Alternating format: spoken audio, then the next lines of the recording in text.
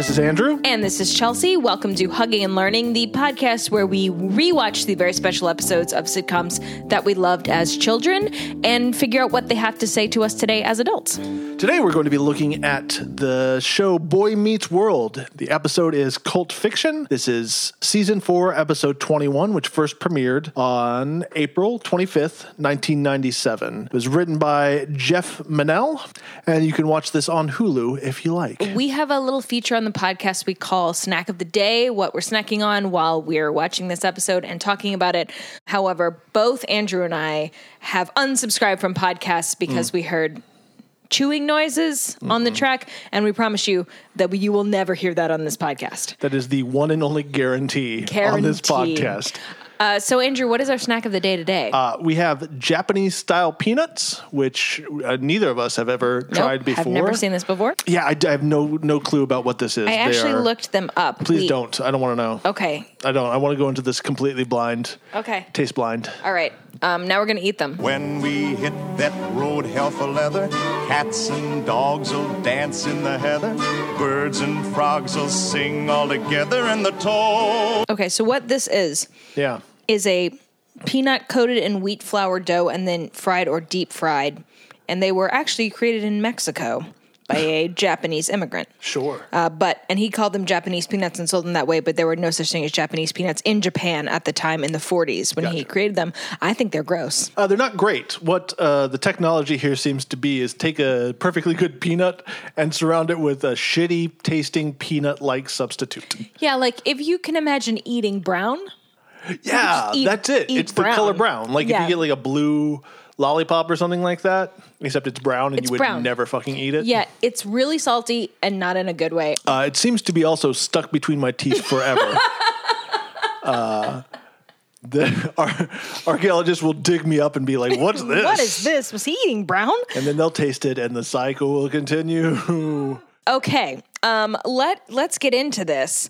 Boy Meets World. I am way more familiar with the show than you are. We talked about this. I watched this show a lot growing up. This was like 1997. I was in junior high school, and as we know, or as I think most people know, the way that the demographics work is kids tend to watch shows about characters who are slightly older than they are. Right. And so these kids are in high school. I was in junior high. This was marketed to me. And so I was super familiar with this show, but you were not. I'd never seen this show before the episode that we watched this time, 97. I had graduated high school, and there's nothing creepier than a dude who's graduated high school watching high school kids on TV. You are just saying that because you know I love Riverdale. Yeah, I'm 100% saying that because you love Riverdale. Yeah, that feels hurtful. That feels targeted. Perfect. Mission accomplished. Cool. You're a jerk. All right. So in this episode, Sean Hunter, one of the main characters in the show, gets involved with a cult. Mm-hmm. Interestingly enough, or not interestingly, probably very purposefully, this episode aired almost exactly 1 month after the Heaven's Gate suicides. Oh, is that true? Yeah. So the Heaven's Gate suicides were on March 26, 1997. This aired on April 25th, 1997. Cool. Well, you know what a good thing to do would be if you're going to do a special episode time with something that just happened is give it a funny name like Cult Fiction. Yeah, that's a real nudge in the ribs. Hey guys, Cult Fiction. For people who have definitely not watched that movie if they're in junior high at the time that this show is coming out. This brings us to a segment of our show called Good Job, Adult Writers. Right. So this is about one of the characters getting involved with a cult. I did a little bit of research. I know a ton about cults because I'm just morbidly interested in them, but I did a little bit more research leading up to watching this to just see how accurately the show depicts how cults work. Okay. And so I'll be referencing a couple of articles from a couple of places as we go through, and those articles will be linked on our website, and we'll mention them in the description notes on the podcast. Sure. I, on the other hand, will just give my general idea of what cults are, which is completely uninformed and mostly from a scared, mocking point of view. So we start with the theme song. What are your impressions? What do you think Boy Meets World is going into it, having never seen it? Never having seen it, I wrote down my thoughts of what this series was about. Based on the opening credits, we know that there is a titular boy. Yep. Who lives with his parents. He's in high school, and he knows at least 3 people. Yep. A girl that's way out of his league, who apparently lets him touch her. There's a wavy-haired surfer type and also a floppy-haired surfer type that are his friends. No surfing in this show. There, I'd say surfing. That's also the thing. They spend their time driving around in a convertible on rural roads in Pennsylvania. Yeah. You know what? I watched this show a lot. It ran for 7 seasons between 1993 and 2000. I think I never noticed, and in all the 5,000 episodes I've watched, in the theme song, okay, so the people's names are Sean, Corey, Topanga, and Eric. They're all in a convertible, and they're all sitting outside of the car, sitting on the edges of the car, including Eric, who's driving. Yes. Yeah. And just nobody's looking at the road ever. Yeah, this is not safe at any speed. Sean is also apparently pointing at pictures of them in the clouds. Yeah, based on, I guess, clips of the show that are playing in the sky, Mufasa style. Yes. to accurate, heralding what they've been through. Accurate. Based on those clips alone, their adventures are limited exclusively to smiling at each other and screaming at each other. That's it. That's a pretty accurate. Is it? Yeah, I mean, apart from the surfing, because there's no surfing because they're in Philadelphia. Well, it's just surfer types. But that's just the 90s floppy haircut. Like, that's just everyone, all the cute boys had that haircut in the 90s. Yeah. So the Matthews family consists of parents Alan and Amy, sons Eric and Corey, and daughter not appearing in this episode. Is that her name? Yeah. Corey dates Topanga, and Topanga is extremely smart and driven. They've been dating since they were little kids. Good Lord. That's the only way. That's the only way that works. Yeah. He's locked it down early. So early. So in keeping with the cultish theme, he has brainwashed her from an early age. Topanga's not part of this cult thing. Corey's best friend is Sean, who comes from a troubled home. His parents are kind of in and out of the picture. Until recently this episode, he's been living with his teacher, Mr. Turner. And there's another teacher, Mr. Feeney, who is also sometimes the principal and lives next door to the Matthews family and is their backyard Yoda. Oof. There's a lot there. And they really try to go over these character histories in the very first scene. Yeah, that's the thing, is they set up the ordinary world to bring the hero's journey into this discussion. Mr. Turner, he sets up the ordinary world very clearly right away in the classroom. He passing back papers he's graded, and he says, Topanga did great, Corey did okay, Sean did poorly. Boom, boom, boom, we know who everyone is. And the ordinary world is where we start the hero's journey. Exactly. Yes, the ordinary world. So up to this point, hijinks have included things getting lost, people getting broken up with, bullying in that very 90s, very light, non-threatening, non-life-threatening bullying way. Yes. There are, over the course of Boy Meets World, a couple of very special episodes. It's not that it's always light sitcom fare, but it's very much like Saved by the Bell tonally. Right. And this seems to be stuck in sort of an in-between area between the standard, like, hey, it's a real light plot and it's going to reset every single time, and a more advanced sitcom where it's like we have a overarching story to tell. Yeah, there are some very long arcs. And we really, I mean, the sort of tone deafness of that is really explored when the teacher's like, hey, listen here, Sean, I know that your parents disappeared and I was taking care of you for a while, but now your parents are back and they're sort of getting a divorce, but maybe not. But I'm still sort of in charge of you, except you're staying with Ben's parents right now. So that catches us up. Also, I would like to point out right now, none of Sean's clothes fit, and this is on purpose. This is on purpose. This is his style. Clothes that fit are way too mainstream for Sean Hunter. Oh, yeah. His hair is long, which is all fine, but it's the clothes that don't fit that now as an adult I look back on and I'm like, this is the sign of a person without parents, because my mother would have never let me out of the house in clothes that were that big. Is it though? Because I feel like that's also a 90s kind of baggy, like late 90s style as well. All right, agree to disagree. Just discussing. I didn't really throw out a theory there. It could be both. How about that? All right, it's both. End result, not as close fit on purpose. You know what? I changed my mind. You're absolutely wrong about that. There, I guess if we're taking absolutes on this. Look, we have a lot to discuss. Hey, quit judging me. Oh, no. Okay, that's the catchphrase of this episode. Let's get into it. So let's get into it. So this is a thing. Sean has a troubled home life. This is a pretty common stereotypes about cults, is that they look for weak, vulnerable people who don't have a lot going for them, who feel lost, which is true, but also a bit misleading because the tactics that cults use to recruit people can work on anyone. Sure. But they've found just the perfect candidate in Sean. It's true. Who is so ready. Yeah. He is so ready to join a cult. He doesn't even know. So Sean's got a bad grade. This is what we learned. We start in the classroom. Yeah. Tests are passed back. Sean's not doing great. And this leads to this teacher whose name is Mr. Turner of an indecipherable accent.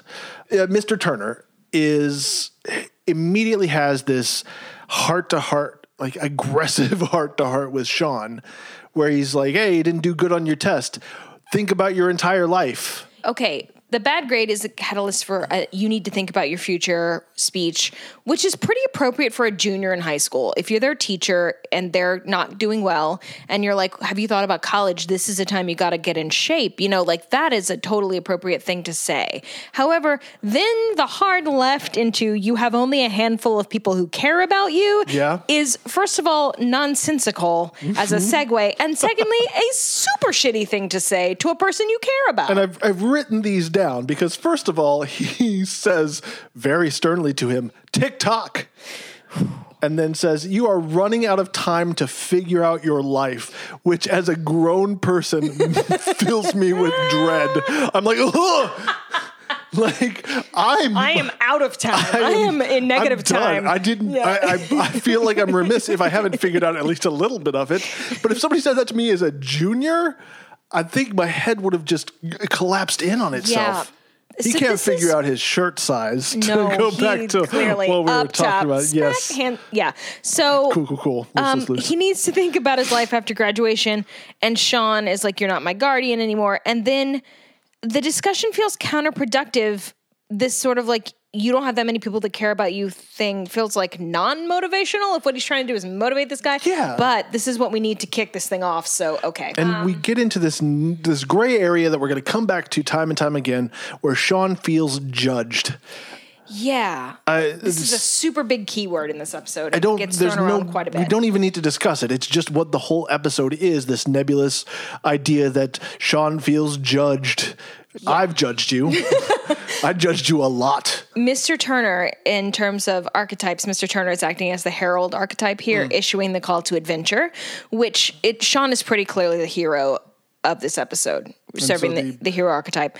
What his journey is a little unclear. It would seem right now that the journey is Sean figuring out what he wants to do with his future, but weirdly, that's not where we're going at all, really. No, not at all. It seems, if that's the case, then the call to adventure being figure out your whole life is just in order to get him to freak out and, I don't know, join a cult or something. Yeah, it's super vague, and it sends us down this very strange path, which starts immediately with a refusal of the call, right? So the refusal of the call is when the hero does not want to get involved with what the herald is pitching. Sure. Sherry, a classmate we've never seen before and will never see again in typical very special episode style, is lurking outside the door, dropping eaves like a master.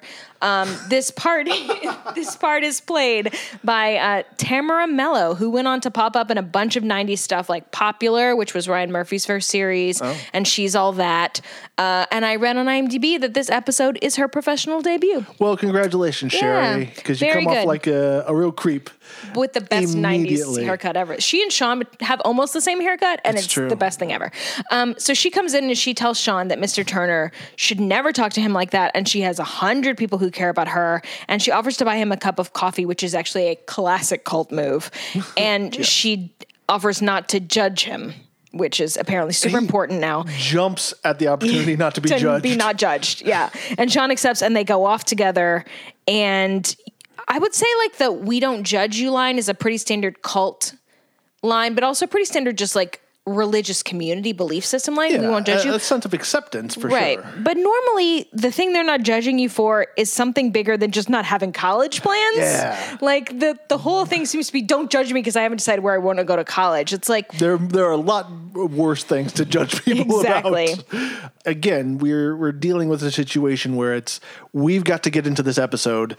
We don't have much time for plot. Let's move it along. Right. If we posit that the journey we're on is Sean needs to figure out what he's doing with his life, then this is a refusal of the call because he's going off for the pretty girl who won't make him think or examine his choices. That's a classic avoidance date. And so they go to the center. R-E. R-E. I've underlined it every single time. It's in capital letters. The Centra. because, you know what kids love? Pretentious spelling. So they go to the center, which Sherry has described as a club, but it's not at all. It is the headquarters of a cult. Look, this place is ridiculous. It is 100 couches, 2 video games and a pinball machine, which people are emphatically playing. Yeah. Oh, also a stage with a podium and a microphone, because that happens. We're going to need that later. Yeah, absolutely, for 1 second. And also, I noticed on this most recent viewing, a bunch of trophies. Cool. I don't know. Like, do you think they have like a softball team with like the Episcopalian Church? Oh, I hope so. Like the Lutherans. They have an intramural league. Oh, we came second place to the Manson family again.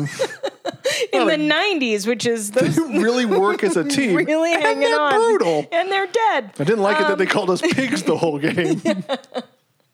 So Sherry takes Sean to the Sintra, and there are a bunch of teens there. They're almost entirely white, although there are a couple of people of color there, but almost entirely all white. Yeah, because they're accepting to a point of white people. They speak in unison there, and they give a lot of hugs. Hugging is a big thing. There's no asking before hugging. This is not a consent-based hug. No. This is just a lot of hugging.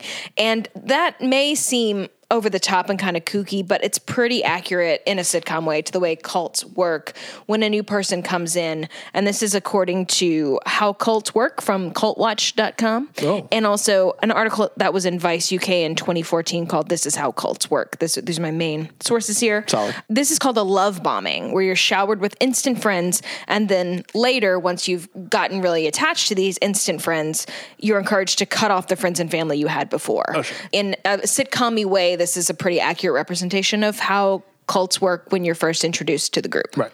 I'm going to say that I lose a metric ounce of respect for Sean for every second he's in here, because from like lights up on this set, I'm like, oh, a cult. Right. And Sean says this is a cult. He does. He calls it out pretty quick. Let's get there. First things first. They come down there. Everybody says hi, Sherry. And then everybody says hi, Sean. Sean, who has never been here before. Yep. And this is before Facebook. And there's no way that this group should know him. Unless she was out hunting him. All right, that's fair enough. Well done then, Sherry. Yeah. But you're kind of giving away your hand when it's like, hey, here's 20 people who already know your name. Sherry is serving up some Get Out vibes. She really about is. 20 years before Get Out. What is the center except, just a well-lit sunken place? So then Mr. Mac shows up, who's the head of this cult. Mr. Mac, who's played by Styles from the original Teen Wolf movie. Thanks, 2 people. Nice. And so this is, I guess, technically a meeting with the mentor, even though he's a false mentor. He's a trickster mentor. Right. He shows up. He's supposed to be an older and wiser ally. He's serving up some like 90s youth pastor realness. For sure. Oversized suit with a collarless shirt. Oh, so this is the thing that bothers me that is not brought up at all in this episode. Cult leaders are after something. And this guy runs a cult for, it seems, exclusively teens. Yeah. They don't have any money. Nope. They don't have any influence. So he's got to be a pedophile. I keep waiting. We cannot rule that out. No, Why does he need 100 why does he need a child army? Why does he need a tiny child crusade? One of the biggest problems with this episode, I won't say there's just the one big problem, is that we're set up to be worried about a character who's in a cult, whose motives are undefined. And as such, it's just, hey, you got to get out of that cult that hugs you a bunch and promises to be super accepting.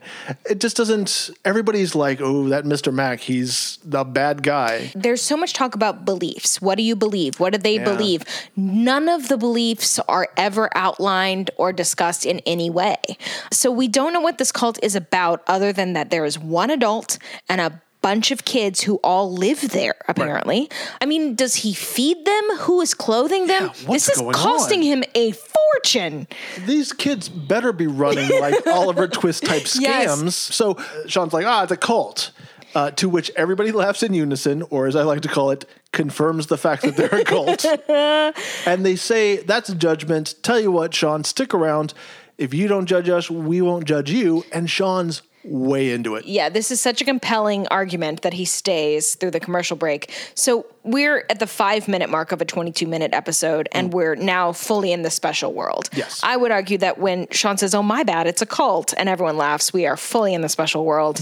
Sean says, like, "Oh, I'm going to go," and Mr. Max says, "Oh, you're judging us just like your friends and teachers judge you." And Sean says, "Well, I don't really like that." And he says, "Why?" And Sean says, "Because they don't really know me, but they do. Yeah, your friends they and are family. your teachers and friends. They Yeah. do know you a hell of a lot better than these yahoos." Then Mr. Mac, I met you a couple of seconds ago, and I had to say your name 5 times so I'll remember it. Yeah, seriously. It's not a very compelling argument, but it compels Sean to stay. Sean's all like, "Yes, sir, Mr. Manson." Right. Who can I kill for you, sir? So the commercial break happens, and we find out that the time elapsed when we come back is an hour. No, this is ridiculous because when we come back, we are at a popular hangout spot, which I think is called Chubby's. I don't remember what it's called, but they're there all the time. It's like there's a it's sign like on the their door. Max. It's a feature of the show. Sure, there's a sign that says Chubby's. Look, we'll just call it the hangout spot because Chubby's makes me uncomfortable. Yeah, that's weird. All right, so we are post-indoctrination, or as Chelsea just mentioned, 1 hour of like solid, hey, maybe you should like this. Yeah, absolutely, I'm into it. Into it. And Ben sees Sean at this Corey. hangout. Ben Savage is his real name. Sure. Well, I've written down Ben every single time. His name is Corey. Corey's given like a real backseat here because they have so much cult stuff to go over. Yeah. That we only see him come in, be real creepy with his girlfriend, and then that's pretty much it. Okay, well, I feel like we need to touch on this. Corey comes to their hangout. Sean is there with 3 of the girls from the center studying, which is very out of character for Sean. And then, See, already doing them so good. yeah, and Yeah. then, see, what's the problem? So Sean hugs Corey, and Corey freaks out because latent 90s homophobia. Laugh track. Gay panic, y'all. Yeah. So Hilarious. they are best friends and have been since they were children. They have been through so much shit, including Sean being abandoned by his parents. And yet the fact that Sean would hug him upon seeing him is repulsive to Corey, to the point where he backs away and says, "Let's never say hi like that again." And the laugh track kicks up because gay panic. Gay funny. Boy. And funny, then funny, Sean funny. preemptively tells Corey that he is not in a cult, which is a super culty thing to say. Yeah, well, just unprompted. It's not a cult. Right, exactly. It's something that brainwashed people would say. I saw you an hour ago. I didn't ask if you were in a cult. I didn't think you had time to have joined one. Well, it's been an hour. Right. I think the only conclusion that we have is Sean has aggressively brainwashed himself. He's like, "I'll get that for you." And then Corey asks Sean what he believes in, which is a pretty bold non sequitur. Yeah. And Sean doesn't really have an answer for that. And then Sean yells at Corey about having a nice house and family, which I'm calling comfort shaming. Yes. And then before Corey can press Whiter the issue, privilege, as it were. before Corey can press the issue, Sherry comes up and says they all have to leave, Yeah. which is actually time control is a big part of cult life. Endless meetings and tasks keep members immersed in the manufactured cult environment and away from friends and family. So Sean is alienating his allies. He's alienated Corey, his oldest friend. And now some time passes and Mr. Turner asks Sean about the cult, and Sean says Turner will never understand it, which is another classic cult move. Rather than explain to you what the group believes or what the program is up front, they insist that you only understand it if you come to a meeting. Yeah. He tells Turner he'll never understand it, to which Turner is basically like, "I am an adult and you are a child." Yeah. And let's get into it. What accent is Mr. Turner meant to have? Is it Italian? Is it Brooklyn Italian? I'll tell you what accent it is. It's an accent that I do when I'm trying to do any accent because I can't do accent work. Like, give me here. I will do a perfect Mr. Turner accent. Give me literally anything to say. You're a strong person. You're a strong person. See, it's 100% like sort of New York, sort of Italian, but then some nebulous other accent. Yeah, I don't know. Sure, you got to think about your life. I will. That's just spot on. Okay, I'm going to tell you later about later work that this actor has done doing the same accent, so that just may be his accent. Is his IMDb just nondescript Italian all the way down the line? We'll get there. I'm going to tell you at the end of the episode. Do all of his characters have a question mark after them? Sicilian? All right, so after that, again, and the teacher like doubles down on the pressure. Hey, you're avoiding figuring out your entire life by being at the center, which doesn't work, shockingly. And then that's our act break. When we come back, we're back at the Sentry. Back at the Sentra. The Toyota Sentra. We still don't know what Mr. Mac plans to do with his child army. They have no money, but he's a pedophile, I guess. They're all there. But Ben and Eric have now come to... Corey. His name's Corey. Fuck me. Fucking fuck me. But that's funny because I couldn't remember Will Friedle's character's name, who plays Eric. And so I had written Will a bunch of times. So and then Ben I went to and Will. IMDb. And So Ben and Will come to the Sentry. Or as their aliases, Corey and Eric. And I then remembered, because I hadn't watched the show in a while, I remembered watching this episode that Eric is my favorite character on Boy Meets World. And when he calls out the line, which one of you brainwashed nuts validates parking? I'm going to throw this one out there. Sitcoms from the 70s to 90s apparently had a quota of validate parking jokes to make. I swear before almighty God, the episodes that we've watched for this so far, whether we record them or not, half of the episodes are like, ooh, validate parking. Like, what? I get those jokes now because I live in LA, and I feel like all the writers are in LA, and they think that even in Philadelphia, someone's looking for that makes total sense. Validated. I don't know why I'm not thinking of that, but it's a weird thing to impose on people. It would be like the writers, they live in Los Angeles, and be like the kids on this show being like, boy, that traffic on the 101. Right. Who validates parking? It's a dry heat. Where's my agent? It's like you gotta like give characters their own voice. Coconut water. All the world will fly in a flurry when I take you out in... Okay, so this is great. Eric shows up at the cult. Corey brings him for backup. And then Eric repeats this idea that it's only weak-willed people who fall prey to con men and cults. Right. But that's just for a laugh, because as soon as he is hugged by a girl in a vest, he offers her his wallet, and the laugh track kicks up. And Eric goes off with the girl and says his new nut name is Sunflower Fortunato, which is a name I love. Solid. In a way that implies that he actually doesn't care about this cult and is just trying to get laid, which is Eric's deal through most of the series. Absolutely. Sean tells Corey they need to leave, and Corey says, it's not like I'm doing drugs. And Sean says, it is. Your mind and your behavior are altered, which is pretty astute. But then Corey also says that Mr. Mac can't give Sean what he's looking for because Sean is 16 and doesn't know what he's looking for, to which Sean does not reply, tell that to Mr. Turner. Could you maybe? Which would be an appropriate response and actually tie this back to how we got started on this path. Sure. But he says he makes you think you're lost so he can find you, which is a pretty astute, spot-on cult working I mean, it's assessment. Following all the structures of something bad without the actual bad stuff. Right, and I wonder if that's because that would have turned parents off, or there are two episodes of Boy Meets World that don't get rerun on the Disney Channel. Okay. This is not one of them. But there are two. I don't remember, because when I was looking up, I was trying to find an article someone might have written about this, and I couldn't really find any think pieces on it. I have to look this up right now. But there are two of them, and this is not one. So I feel like there might be this idea of like, we want people to watch this. The Heaven's Gate thing happened a month ago. Yikes. If we get too dark, they aren't going to stay tuned.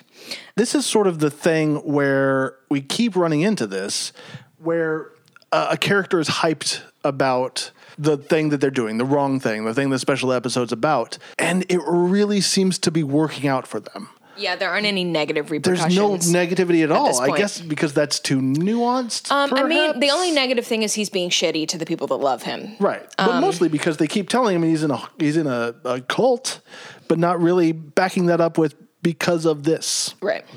So Sean tells Corey he's free to leave whenever he wants. He just doesn't want to leave. And then the next moment, he is welcomed as a life member in a very hasty no-frills ritual. So at this point, while I'm watching the episode, I am still thinking, what's so bad about this cult? I mean, I know that obviously it's a cult. It's a little creepy. But I keep thinking, what's the problem? It's just a bunch of hugging and a lot of acceptance.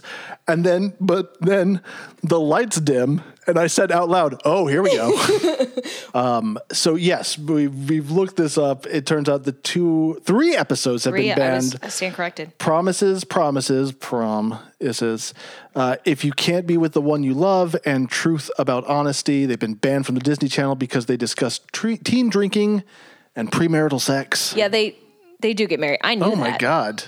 Miles has just showed us a picture of them married, which means that, you know, I guess whatever he did worked out. They go to college.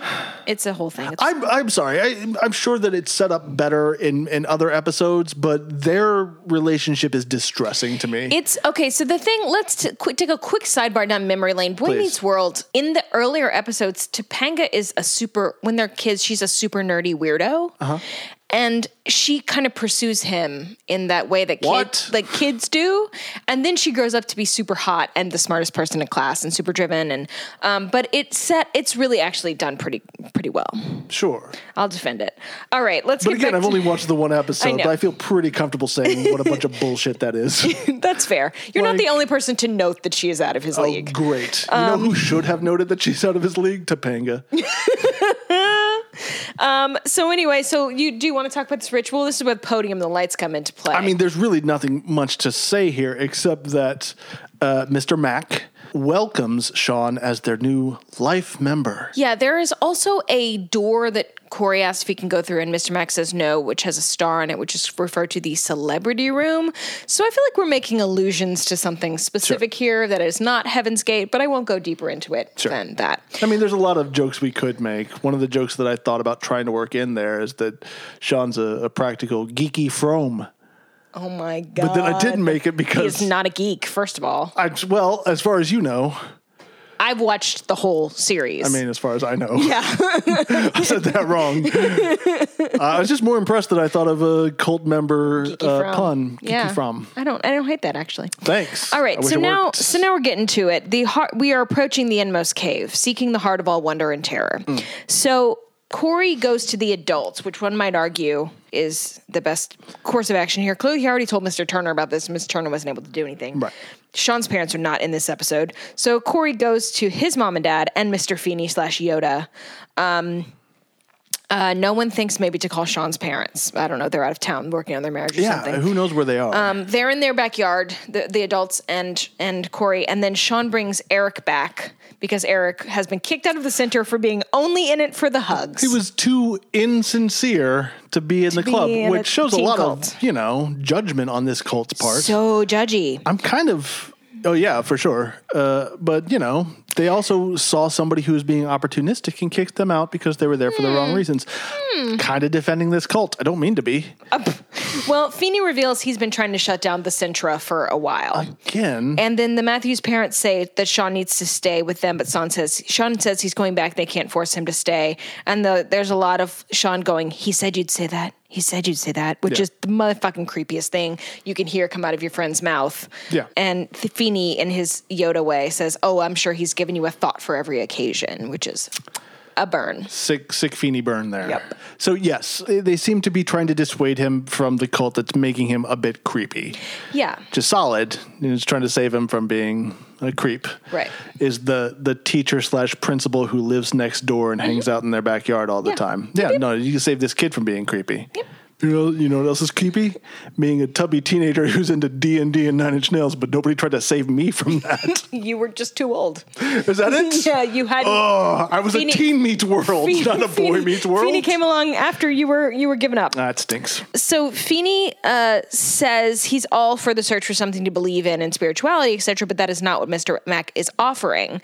And then the Matthews straight up asks Sean, what do you believe in? Do you believe in God? Sean says nothing. And here is the thing about this episode.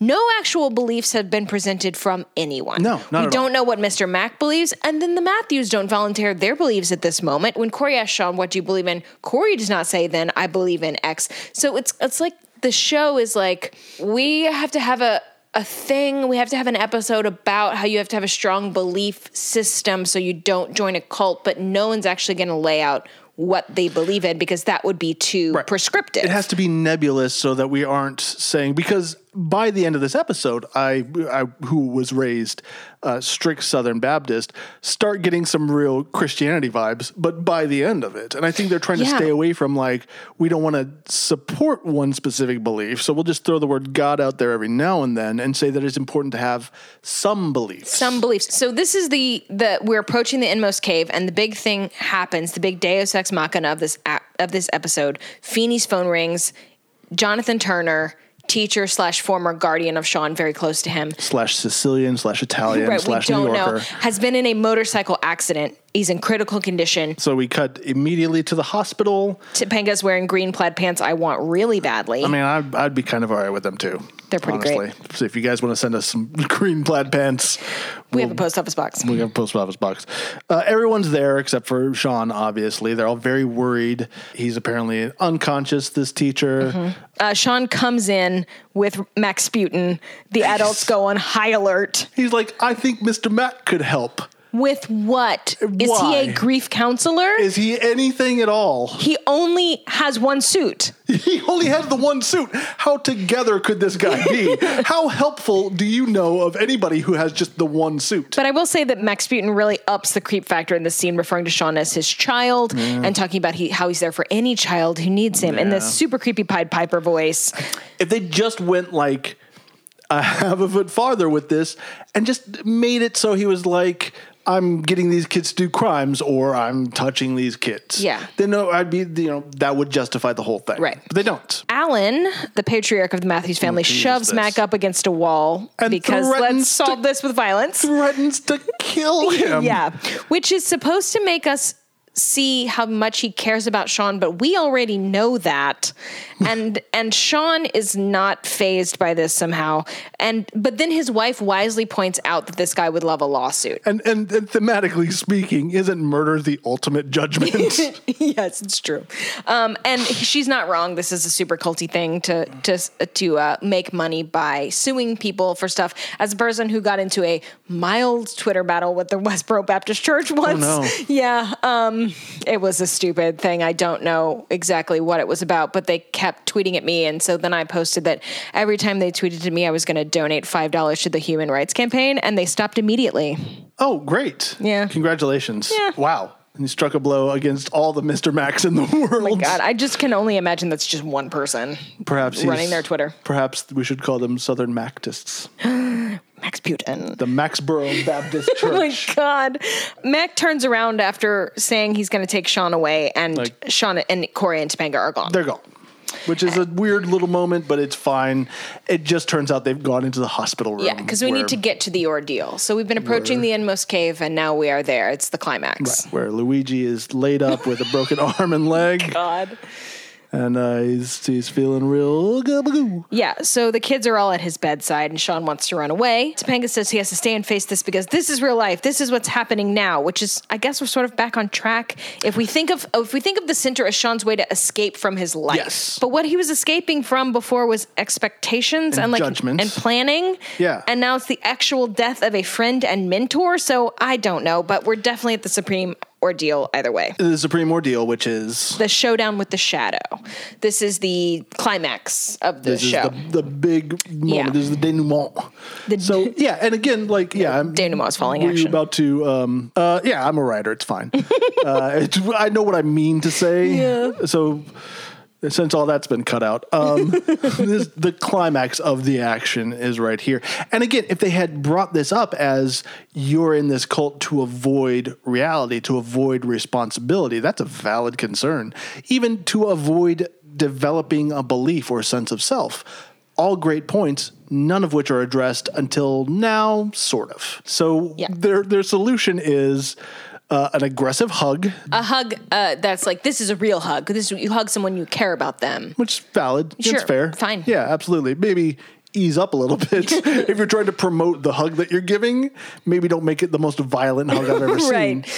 Right. And then they're like, we're going to leave you alone in this room with this dying man so that you can face reality. I mean, I get the logic. And Sean delivers, frankly, a pretty hard to follow rambling monologue that I remember weeping over when it aired. Really? Oh my God, I remember being so moved by this. And then I watched it. I've now watched it twice and read the text of it online. And I was like, this is impossible to follow. He's weaving all over the place. He is ups and downs. The basic thesis of it is about Turner taught him stuff, but not enough stuff, so Turner can't leave because I don't do alone real good, which, look, I know his parents have abandoned him multiple times, but this kid 5 seconds ago had people literally fist fighting about where he gets to sleep tonight, so his aloneness is a bit up for debate. And then he yells, "Don't blow me off, John," which is echoes of the first scene because the teacher told him not to blow him off. Sure, great. And then that hard left turns into don't blow me off, God. Literally the same line. Don't blow me off, John. Don't blow me off, God. Which, this seems hackneyed, yes. But I will say a lot of people do turn to God in times of trouble who aren't normally religious as a sort of like Hail Mary pass appeal to whatever might be out there kind of thing. No atheists in the foxhole kind of a thing. Exactly. And then Sean prays an actual prayer and tells God he doesn't want to be empty inside anymore. And Turner squeezes his hand. Hey, here's what the lesson is don't believe in some intangible, easy to access higher power. Instead, believe in God who will solve everything on the spot. Yeah.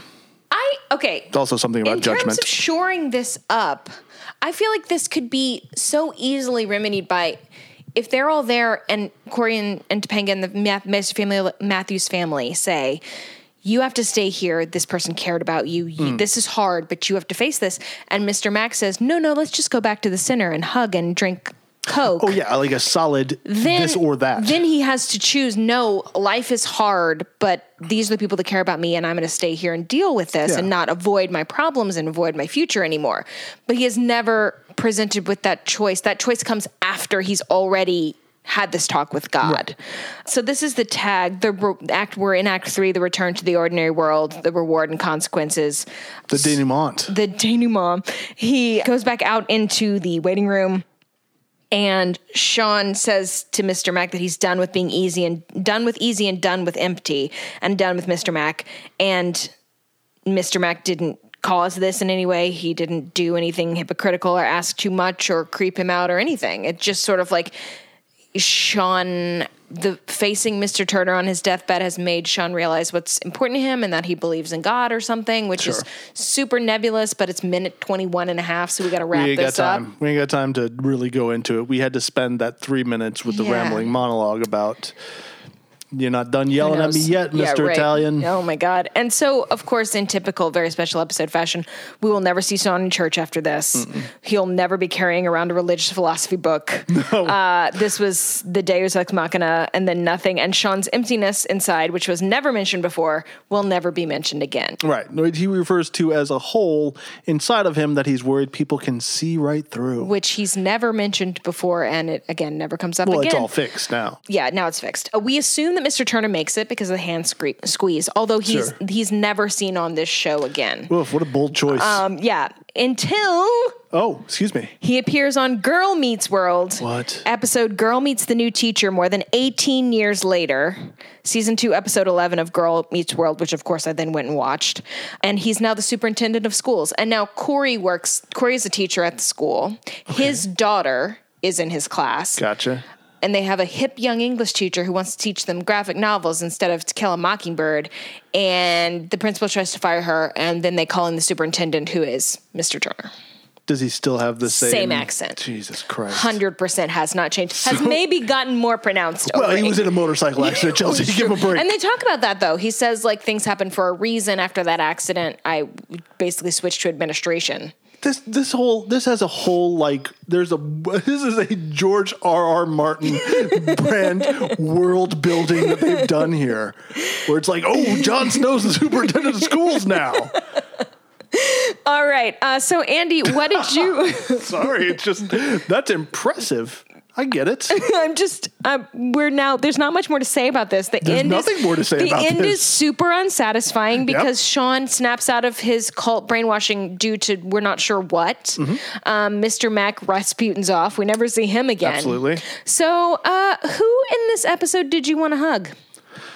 Jesus Christ. And this is going to sound creepy. Hear me out. I wanted to hug Topanga and tell her, run, girl. You need to learn your worth. Get out of this. He is an anchor dragging you down. Wendy Williams style. I wanted to hug Sherry and be like, where are your parents? How about that? How about anybody else in the Century? Yeah. Are we meant to just be like, well, they're done for. Apparently the Matthews family and Feeney don't care about them. Well, now Feeney's that trying Sean to get it is shut fine. down. That's true. It's true. But seems to have given up also. Right. He's just realized that's not going to happen. Sherry, solid idea for hugging. Yeah. And what did you learn? What did I learn? Cults are bad is what I think I was meant to learn from this. But what I did learn was if you are any sort of a mentor to a junior in high school, maybe ease up a little bit. saying to someone you only have a year to figure out your life at any age is the worst thing to say to someone. Yeah, and maybe I'm going to do the same thing. If you're a mentor figure, don't tell the person that their plans for college equate with their self-worth. Yeah. And that very few people care about them. Yeah. I feel like there is never a point where you want to tell someone that very few people care about them. That's never going to make things better. It's not a great idea. It's not a motivator. Really just a way to deflect from the fact that your accent is poorly developed. Oh my God. Oh, you'll never let that go. Okay. Well, thank you for joining us for this episode of Hugging and Learning. I'm Chelsea. I'm Andrew. We'll see you next time. Thank you for listening to Hugging and Learning. You can visit us online at huggingandlearning.com or send us an email at huggingandlearningpodcast@gmail.com. Subscribe, tell your friends about us. You can rate and review. Tell us about your experiences with the things we talked about today. Or suggest what episode you'd like us to do next. Thanks for listening. Our audio engineer is Miles Pulaski, and our theme music is by Miles Pulaski. I'm Chelsea. I'm Andrew. See you next time. Bring snacks. Bye.